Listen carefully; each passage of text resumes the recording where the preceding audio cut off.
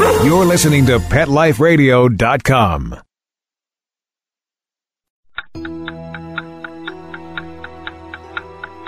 It's 11 o'clock at night. It's dark. You're sitting in front of the mirror getting ready for bed. There's nobody else in the house. You see something move in the corner of your eye. You glance to your right, but you don't see anything.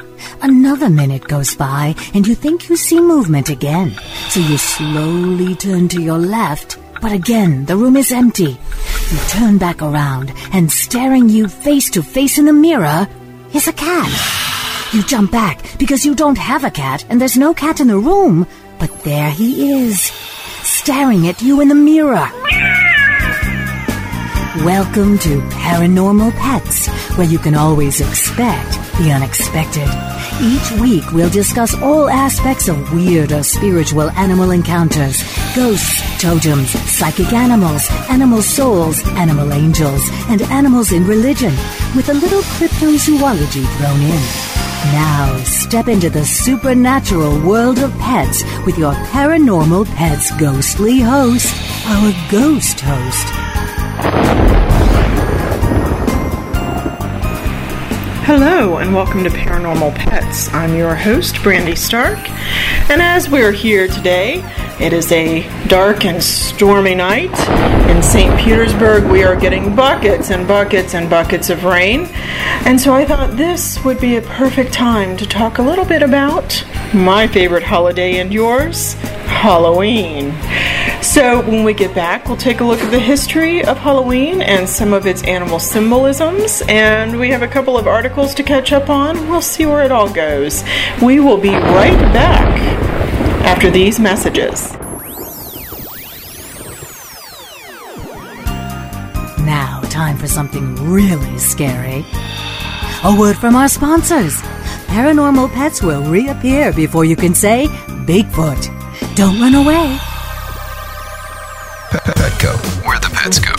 Petco, where the pets go. Pet Life Radio has tail-wagging, fur-flying, fabulous deals for our listeners from Petco. Get $6 off your order of $60 or more, and up to 40% off the entire Petco site. That's right. But that's not all. Because you're a Pet Life Radio listener, you'll also get free shipping on your order of $49 or more. $6 off, up to 40% off, and free shipping from Pet Life Radio and Petco. To get these awesome deals, go to PetcoDeals.com. That's PetcoDeals.com. Petco, where the pets go.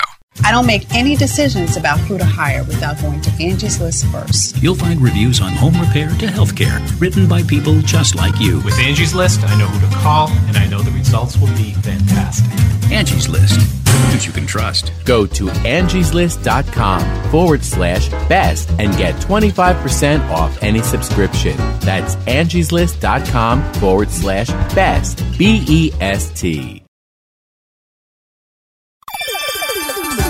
Let's Talk Pets on PetLifeRadio.com.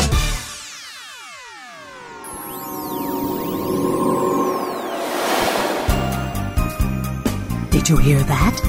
Our commercials have mysteriously disappeared. Paranormal Pets is back with our haunted host, our ghost host. One of the first things that I wanted to share with you, in case you've not seen these are some fantastic Halloween decorations from Hallmark.com. I found mine at CVS, and they are actually called My Pet Ghost. They each have personalities, and they talk. This one is Maxwell McSpooky.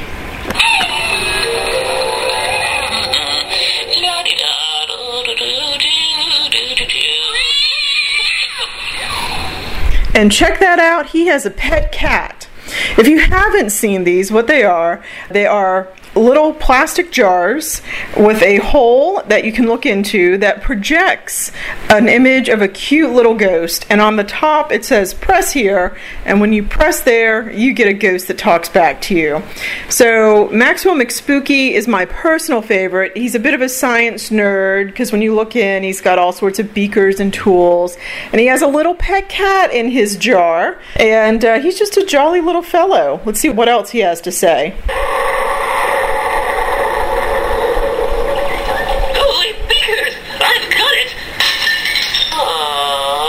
I love these things. I think I'm going to take one to work. The other one that I have found is called Genevieve Ruffles, and she is a good girly ghost.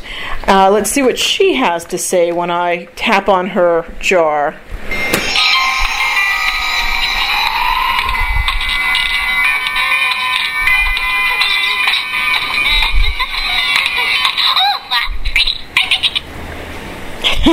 Oh, wow, I'm pretty. Let's see. We'll give you one more shot. She's got a cat, too. Hold on here.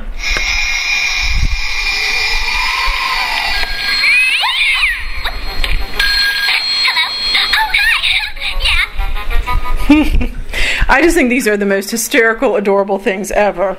They do come with little tags that say, "My Pet Ghost," and their name. Nestled in a cool and cozy bottle, this pet ghost makes a lively, fun addition to any loving home. Gently tap the top of the bottle to let Genevieve know that she has company. Within seconds, she'll appear and you'll hear what she's up to. Whether you care for one pet ghost or collect them all, you can be sure they'll be hauntingly happy to have a friend like you. Now, to date, I've only found 2. I've tried to go to Hallmark.com to see what other ones they have. They've got to have a whole collection. The only thing that would make these better is if the ghosts would communicate with each other. If you got a collection and then they'd have like a conversation when you push the top, that'd be really awesome. But maybe I'm asking too much. So for those of you who are looking for some pithy little Halloween decorations that are really cute and quite memorable, there you go. I would also like to talk a little bit about A Pet First. This was published in the Tampa Bay Times, October 2nd, 2012. And it says that a New York animal cemetery is now on the National Register. The article is by Jim Fitzgerald of the Associated Press. Another cemetery has been added to the National Register of Historic Places, but this one's a little different. It has dogs and cats and iguanas and a lion cub. The 116-year-old Hartsdale Pet Cemetery in the New York City suburbs is the first animal burial ground to win this honor.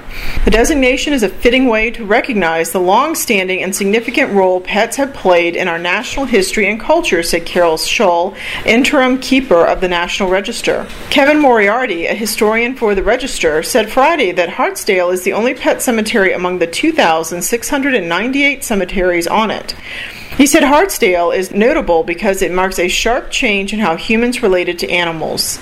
It was in the early 20th century that pets began to be considered family members rather than livestock, he said. Before then, a dead animal was likely to go out with the garbage. The cemetery became popular with artists and celebrities. George Raft and Mariah Carey have buried pets there. About 75,000 animals and 700 pet owners are buried at the cemetery, which is on a woody slope in Hartsdale, about 20 miles north of Manhattan. Its many evocative markers often draw tourists. One, written by a man about his cat, reads, "Here we sleep forever. I am my beloved BB, my loving companion for 14 years. Another marker has 16 pet names engraved into granite. In 2008, a travel guide listed the cemetery among the world's 10 best places to be entombed, along with the Taj Mahal and the Great Pyramids. Hartsdale briefly ran into trouble with state regulators last year for allowing pet owners ashes in with their animals, but the regulators eventually relented. Ed Martin Jr., president and director of the cemetery, said he was delighted with the historic designation. A celebration on the grounds is scheduled for Saturday. As you can see, my pugs are also very, very excited. Martin said the new status may help him win grants to help preserve the cemetery. Some of the old mausoleums need to be patched up, and some of the old walkways, he said. There are monuments that tip or sink. We take care of it now out of operating funds, but it does add up. So that is actually going to be on my bucket list. I want to go see this cemetery. I don't know about the rest of you, but I'm going. Now, I thought we'd take a minute to talk about Halloween.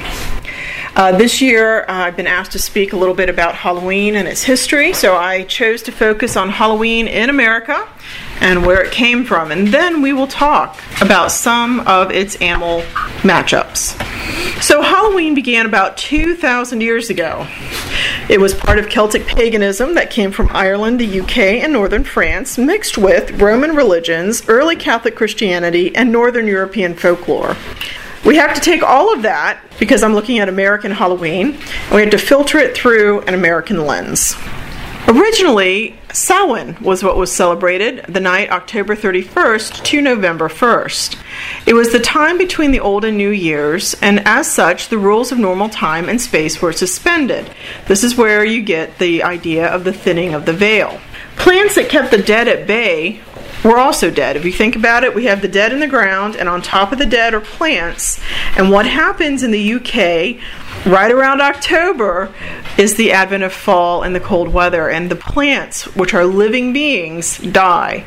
Therefore, the barrier between our world and theirs is gone. So, ghosts of the dead returned to Earth during this time. They caused trouble and they damaged crops. They made some good things, though. They made it easier for the Druid priests to work for divination, to make predictions of the future. Kind of almost a form of necromancy, if you want to think about it that way. And it does make some sense, because the dead are outside of normal space and time. So they actually observe time in an entirely different way, and they can probably see the future. People were fearful to go out at night because of all of the dead hanging out there, so they dressed in masks and costumes to help blend in. The Samhain celebration itself, they built huge sacred bonfires in which they burned crops and animals as sacrifices to the Celtic deities. So, sorry to say, that is one paranormal pet connection right there. They wore costumes, typically consisting of animal heads and skins, a second connection for the paranormal pets, and they did attempt to tell each other's fortunes. The end of the celebration was actually kind of cool. They would put out their home fires early in the evening, and at the end of this bonfire they would come back and they would take a piece of the bonfire home and relight their own hearth fires. You see this also in Rome as kind of a community celebration with the Vestal Virgins. Really cool stuff. Speaking of who should show up next? But my beloved Romans. They show up in 43 CE, and over the next 400 years, they rule. They combine two of their own festivals with Samhain. The first is Feralia, which takes place in late October. Romans traditionally commemorated the passing of the dead. With the celebration of Pomona, traditionally on November 1st, they also combined aspects of worship of Pomona, who was the Roman goddess of fruit and trees, with Samhain. And interestingly enough, Pomona's symbol was the apple, which represented love and fertility. She also incorporated fruits and nuts, because that was also what was offered to her, into this celebration. This is perhaps where we get our connection to apples, bobbing for apples, and there are divination games with apples, such as in Scotland, where on Samhain you would carve an apple peel into a single long strip, then toss the peel over your shoulder, and however the peel landed, it is believed that it would land in the shape of the first letter of the woman's future spouse's name. Do you follow all that? Take an apple peel, one long strip, Samhain night, throw it over your shoulder, see how it lands, and it's supposed to spell the first letter of your future husband's name. I guess I'll try that this year. See who Mr. Stark will turn out to be, huh? And then, of course, in America, here's what we do. We take these apples, we dip them in horribly fattening, sugary substances like candy apples, and we hand them out to children. Brilliant the whole way through, as you can see. But unfortunately, due to the negative media, candied apples lost their popularity, I think, in the 80s with the advent of the people who allegedly put pins and razors inside the apples. This apparently might have happened. Nobody was really injured from it, but the media got a hold of this story and they blew it up so big that it's really hit the status of urban legends, becoming, I know somebody who knows somebody that had this happen to them, even though it was very, very localized to just a very small area. And it created this national scare, so no more candy apples for us, huh? We have to make our own. Christianity comes in after Rome falls, and interestingly enough, the Christians had a festival celebrating the dead on May 13th. Well, in 834 CE, Pope Boniface IV designated November 1st as something called All Saints' Day, and I apologize, wow, that's a loud car, a time to honor the saints and martyrs. So in 834, the Pope purposely moved All Saints' Day from May to November 1st. And Samhain was the night before All Hallows, which is kind of an Old English way of saying all the holies, right? All holy people, all hallows. And eventually Samhain became All Hallows Eve, which should start to sound a little more familiar, like, let's say, Halloween. In 1000 CE, the church added November 2nd as All Souls' Day as a day to honor the dead. And once again, what do we see coming back? But bonfires and parades and costumes, although in this time period, people dressed as saints, angels, and devils. So when you mix these three holidays together, they become known as Hallowmas. Trick-or-treating.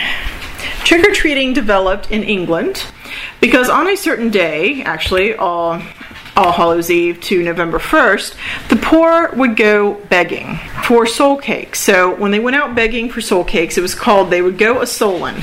And soul cakes were kind of these square pieces of bread that were filled with currants. Families would agree to give soul cakes in return for a promise to pray for the family's relatives. So in return for this food, the beggars had to pray for the family of the people giving them the bread. And if you are familiar with Christianity at all, Catholic Christianity believed very heavily in purgatory, particularly during this time period, and ultimately you would help get somebody out of purgatory by praying for them. This practice was eventually taken up by children who would visit houses in the neighborhood and be given ale, food, and money. The old days when you could hand out ale to kids, right? Today, obviously, that has transformed. We now give candy. For those of you who are curious about candy, how about candy corn, which was invented in 1898. In that time period, candy corn was made of sugar, water, and corn syrup called a slurry. Fondant was mixed in, and marshmallow for a soft bite was mixed into that. I have no idea what they're made of today, but that is what they were made of then. When Halloween came to America, initially, it was not celebrated very heavily here because, particularly in the New England colonies, we were pretty heavy into that Protestant thing, right? So essentially you would find Halloween being practiced in Maryland and in the southern colonies more so than in the Northeast. But they did sort of mesh European and Native American beliefs, about souls of the dead walking among the living. The first celebrations, initially, when it was becoming more popular, they were public parties celebrating the harvest. Stories of the dead were told, as were ghost stories. People's fortunes were read. Dancing and singing was held. And there was mischief-making and pranks. Yes, bring that right on back in, right? And by the middle of the 19th century, the annual autumn festivals were very common, but we're not talking Halloween yet. We are still talking about autumn celebrations. This is going to change when the Irish immigrants come to America, particularly in the 1800s. My own family came over, fleeing the 1846 potato famine. My mother's father's parents actually were from Ireland. And they brought with them some new ideas for Halloween. They began dressing up in costumes. They would go house to house asking for food or money. And women would practice divination again to see who their future husbands would be by doing tricks with yarn, apples, and mirrors. One Irish contribution that I'm sure you're quite familiar with is the jack-o'-lantern. The Irish used to carry turnips with candles in them to light their way at night and to scare away ghosts. When they arrived in America, they found that pumpkins were more plentiful and easier to carve than turnips. A truly American tradition, pumpkins originated in South America. There are 30 varieties, and the most popular is the Connecticut field pumpkin. Here's your little paranormal pet tidbit, though. In the 19th century, people believed that pumpkins could cure freckles, wrinkles, and snake bites. And they also believed that it could cure diarrhea in animals. And of course, the weird thing is that I heard just the opposite, that it cured constipation in animals. And in fact, you can buy cans of pumpkin specifically for animals for those that have digestive issues. So there's your tip. Be careful about eating that pumpkin pie, by the way. In the late 1800s, the desire to make Halloween into a social and neighborhood gathering was really pushed, and there was less emphasis on ghosts, pranks, or witchcraft. Through the turn of the century, people celebrated with parties for both children and adults. They focused on games, food of the season, and festive costumes. Adults were encouraged by the media to actually take out the scary and grotesque parts from Halloween. They were really trying to pare this down a bit. By the 1920s or 30s, Halloween was a secular, community-centered, and less superstitiously based holiday that had parades, community-wide parties, and, once again, vandalism. Vandalism made its return. Where do we get Halloween today? Well, Halloween today starts off in the 1950s, where it was pushed to become kid-friendly and child-centered. Vandalism was discouraged and limited. The holiday was directed mostly at the young, and parties moved from civic town centers into classrooms and homes, mostly for accessibility. Between the 1920s and 50s, trick-or-treating revived as an inexpensive way for the town to celebrate the holiday together. It helped families prevent tricks and vandalism by providing neighborhood children with small treats and allowing parents to keep an eye on them. Today, Halloween is second only to Christmas as a retail holiday. $2.5 billion is spent on costumes annually, and if you mix in candy, Americans spend $6.9 billion on Halloween every year. Can you believe it? So now that we've taken a quickie look at Halloween itself, let us check out a few of the spectral animals associated with this holiday. And actually, I think we'll start that right after these messages. We'll be right back. Now, time for something really scary. A word from our sponsors. Paranormal Pets will reappear before you can say Bigfoot. Don't run away. Introducing the new Bret Michaels Pets Rock collection exclusively at PetSmart. I created it for the pets that rock your world. Shop the Bret Michaels Pets Rock collection and celebrate PetSmart's 25th anniversary with up to 25% off thousands of items on the PetSmart site. Plus free shipping on orders of $49 or more. Go to PetSmartDeal.com. That's PetSmartDeal.com. PetSmartDeal.com. Dyson. The new Dyson Animal Vacs are powerful bagless upright vacuums for homes with pets. Air muscle and radio root cyclone technology generates the strongest suction power to powerfully remove dust, dirt, and pet hair from the home or car. To order your Dyson Animal Vac, go to DysonDeals.com. DysonDeals.com to order your Dyson Animal Vac today. Dyson. Music to your ears. Hi, I'm Lisa Smith-Putnam, the host of the new and exciting show, Your Pets, My Dogs, here on Pet Life Radio. Your Pets, My Dogs will feature celebrity interviews, we'll talk to everyday pet owners, and more. Listen, I am here to entertain you each and every week, right here on Pet Life Radio. Again, that's Your Pets, My Dogs. I'm your host, Lisa Smith-Putnam. Your Pets, My Dogs. Your Pets, My Dogs. Let's talk pets. Let's talk pets On Pet Life Radio. Pet Life Radio. PetLifeRadio.com. Did you hear that? Our commercials have mysteriously disappeared.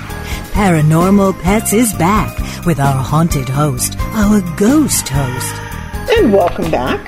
With Halloween, we have some associations with Some animals that we consider scary, including cats, bats, owls, spiders, and toads. And I don't know about you, but I put out my Halloween decorations. Actually, this year I was early, September 30th. Normally I wait for October 1st. They only have 31 days to be out, right? So you got to give them as much time as possible, and then they sit in the attic for the year.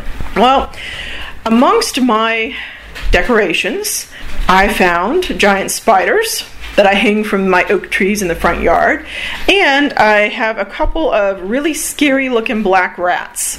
I figure the rats, my pet rats ought to have some say in Halloween, and these guys are all black with glowing red eyes and a scowl. So I put those on the porch, where people walk up and there are these rats scowling at you, right? I also have skeleton flamingos, which I adore. I don't like regular flamingos, but give me skelemingos and I am a happy camper. I'm sorry to say the skelemingos are actually out all year. My neighbors avoid me, but it's fine. So let's check this out. Halloween likes bats. And part of the reason for this is because in the Middle Ages, bats were kind of supernatural. They flew through the air, they caught insects, they look scary, but the way that bats maneuver, if you've never seen it, it's remarkably and eerily smooth. And for them to catch these small insects seems a little more supernatural, almost mystical. Now, of course, in the Middle Ages, they did not know about radar for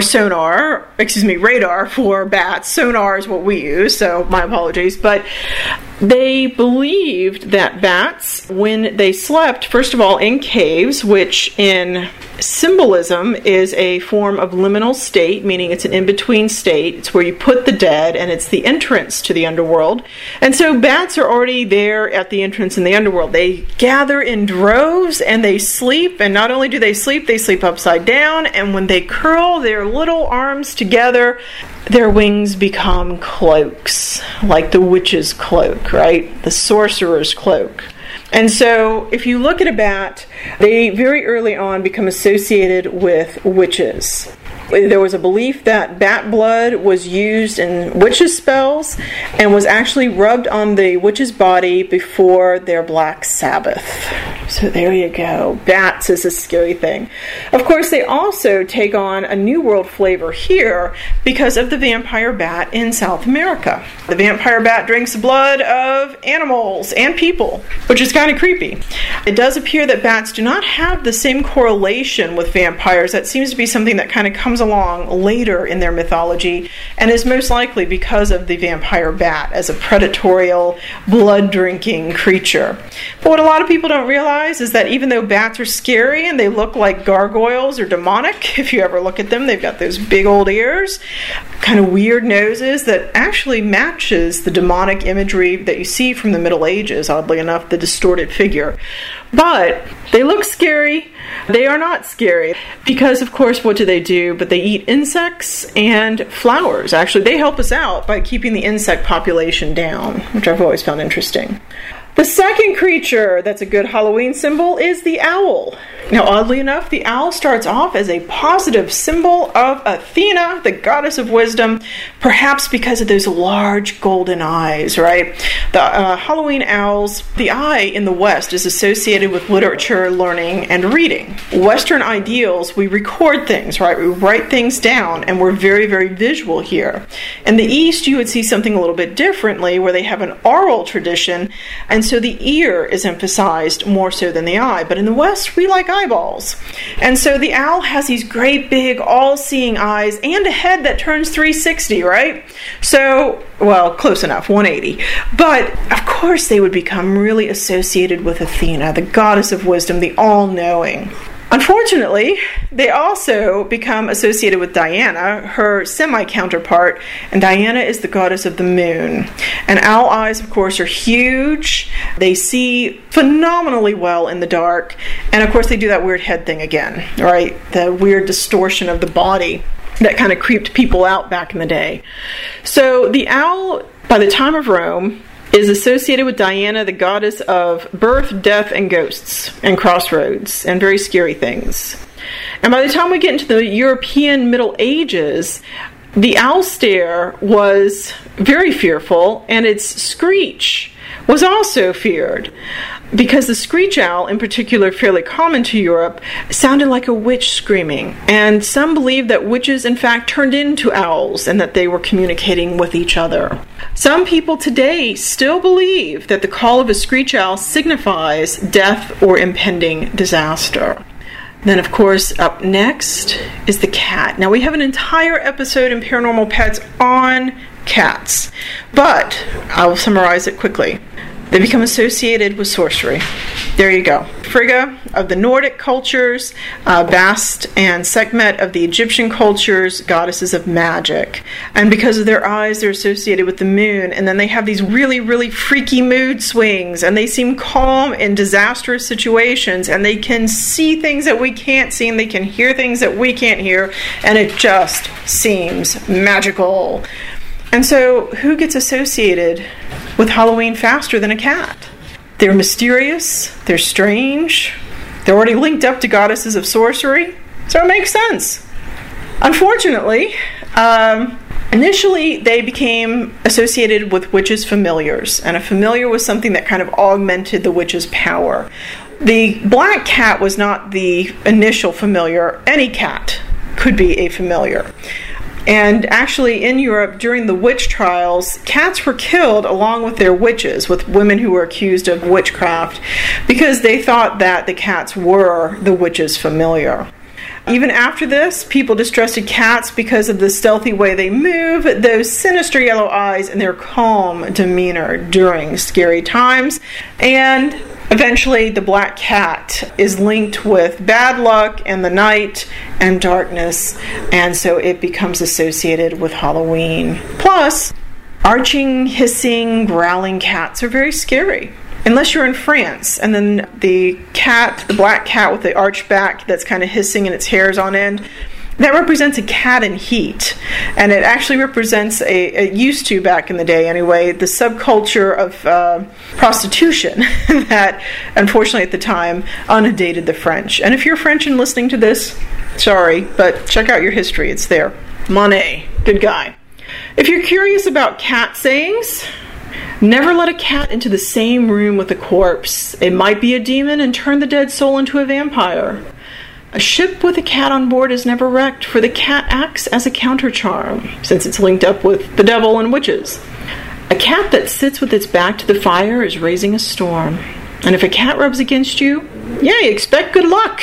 If it yawns, opportunity awaits. I just couldn't let the cat be a fall guy, as you can guess.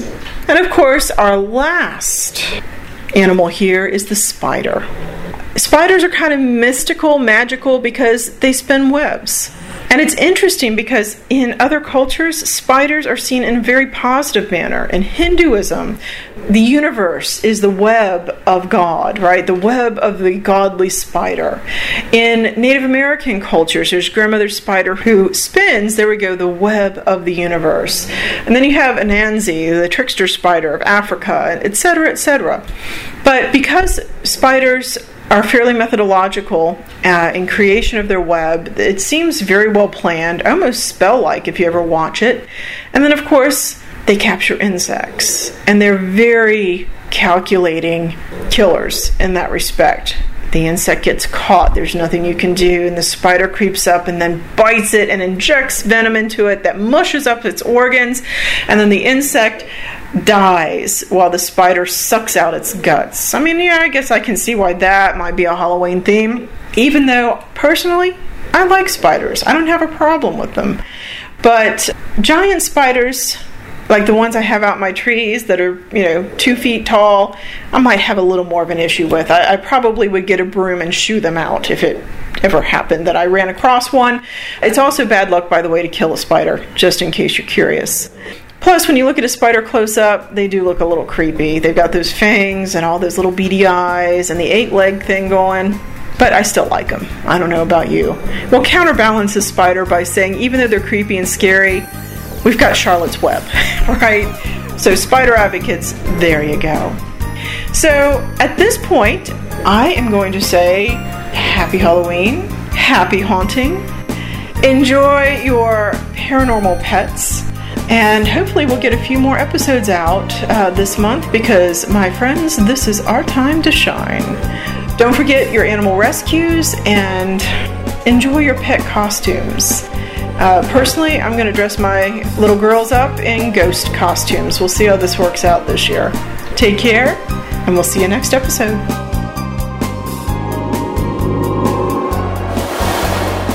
Pet Life Radio presents Paranormal Pets, where you can always expect the unexpected. Each week we'll discuss all aspects of weird or spiritual animal encounters, ghosts, totems, psychic animals, animal souls, animal angels, and animals in religion, with a little cryptozoology thrown in. Step into the supernatural world of pets every week on demand, only on PetLifeRadio.com.